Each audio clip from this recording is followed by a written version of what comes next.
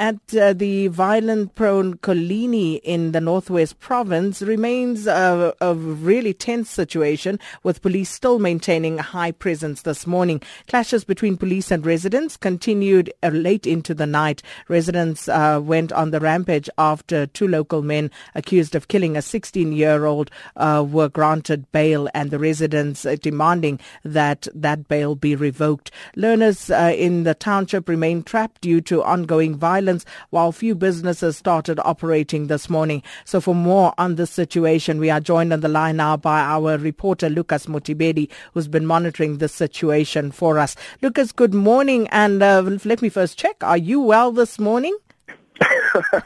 Good morning to you, Sakina, and good morning to the listeners. Well, it's a great chilly morning here in Colini, and I wish to say, for a change, it's a good morning, or rather it's a one such good morning for residents here in Colini. But yes, it's one more terrible morning for residents here. As we have spoken to some of them this morning, you could sense that there's this great uncertainty amongst them as to whether the situation will return to normal or rather the status quo will remain. So what's happening in the town this morning? There were reports that some businesses started operating. Can you give us more detail on that? Well, only a local garage just outside this small town of Colini has opened this morning, as it has not opened for the last 3 days since that court ruling. But other businesses inside Colini remain closed, as running battles between police lasted even last night. But this morning it's quite tense, as some of the residents that we have spoken to say that enough is enough. They want learners. It seems that the main concern here is learners who are not going to school. But on the other side, I can even see now some of the residents are regrouping. In fact, they say they want justice for Masemola Mosheu. They say that allowing learners to go back to school will somehow weaken their case, will somehow weaken their cause to find justice for Masemola. As you have said yesterday, the provincial government tried to address, or rather had a meeting with these residents where they were not really generally welcomed as it was expected. The message, or rather the outcome of that meeting, in fact, was not even accepted, as residents almost immediately after that meeting went again to the roads, started barricading the highway here, the N14 highway linking Colini and Lichtenburg. They pelted passing cars with stones, and then the running battle between them and police ensued. Lucas, the MEC spoke about a reconciliation forum. So did he give any details as to how that was supposed to be composed? Has it already been formed? What are the details around that? It was difficult to grasp or to get the gist of what he was saying, as he himself could not even deliver that message.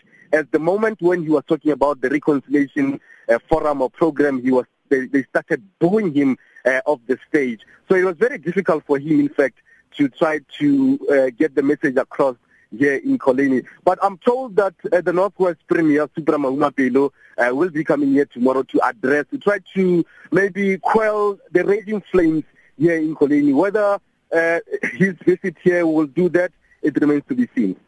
So in conversation with people on the ground, what do they tell you? What is it that they want to see apart from the bail being revoked? Well, Sakina, there's this unifying front from residents. Most of them, apart from the issue of children, which rather learners, which seemingly divide them. There's a mixed feeling from that issue. But the main issue that seems to be uniting them is the issue of these two men that are now released on bail to be taken back into custody. But some of them who we spoke to this morning, most of them obviously are workers who woke up this morning to try to get to a different destination. We're very much angry to their people that they stay with, or rather the protesters. They said that they are inconsiderate. I mean, the taxis here are not operating, and they are forced now to walk to different farms, to come here to the garage, and to come here to different places that of their employment. So they were so angry to say the protesters are inconsiderate. I mean, the attacks on foreign nationals here, the attacks on businesses that are owned by foreign nationals here have left many of them stranded. I mean, like I said yesterday, to get airtime here is a struggle. To get a simple thing like bread here is a struggle. you can imagine for some residents who do not even have transport, who do not have personal cars, if these taxis are not operational, how much of a struggle it is for them to get those services. And Lucas, last night there was talk about shooting taking place. What happened there exactly? Well, last night, in fact, almost immediately after that meeting, or rather seemingly failed meeting between government and farmers union together with these protesting residents, they started again, these residents, they started almost immediately at that venue where the meeting was held, where they wanted to attack the police, where there was some verbal altercation. And after that, they dispersed, but they went straight into the road to protest. There was a violent confrontation between them and the police. In fact, we are told that one of the police vehicles was damaged just after 7 p.m. last night. We stayed here up until around 11 p.m.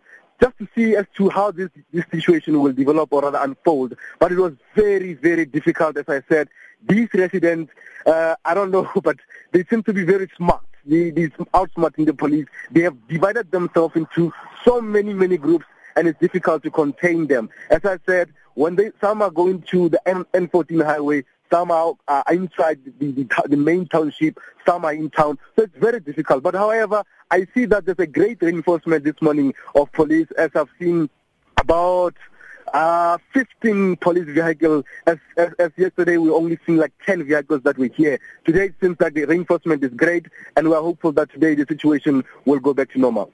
Well, thank you so much. That was our reporter, Lucas Motibedi, reporting live from Colini.